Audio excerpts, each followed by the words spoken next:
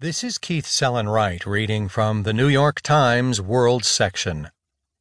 Saudi King's Son Plotted Effort to Oust His Rival by Ben Hubbard, Mark Mazzetti, and Eric Schmitt.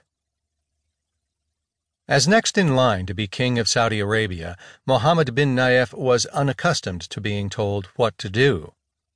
Then, one night in June, he was summoned to a palace in Mecca, held against his will, and pressured for hours to give up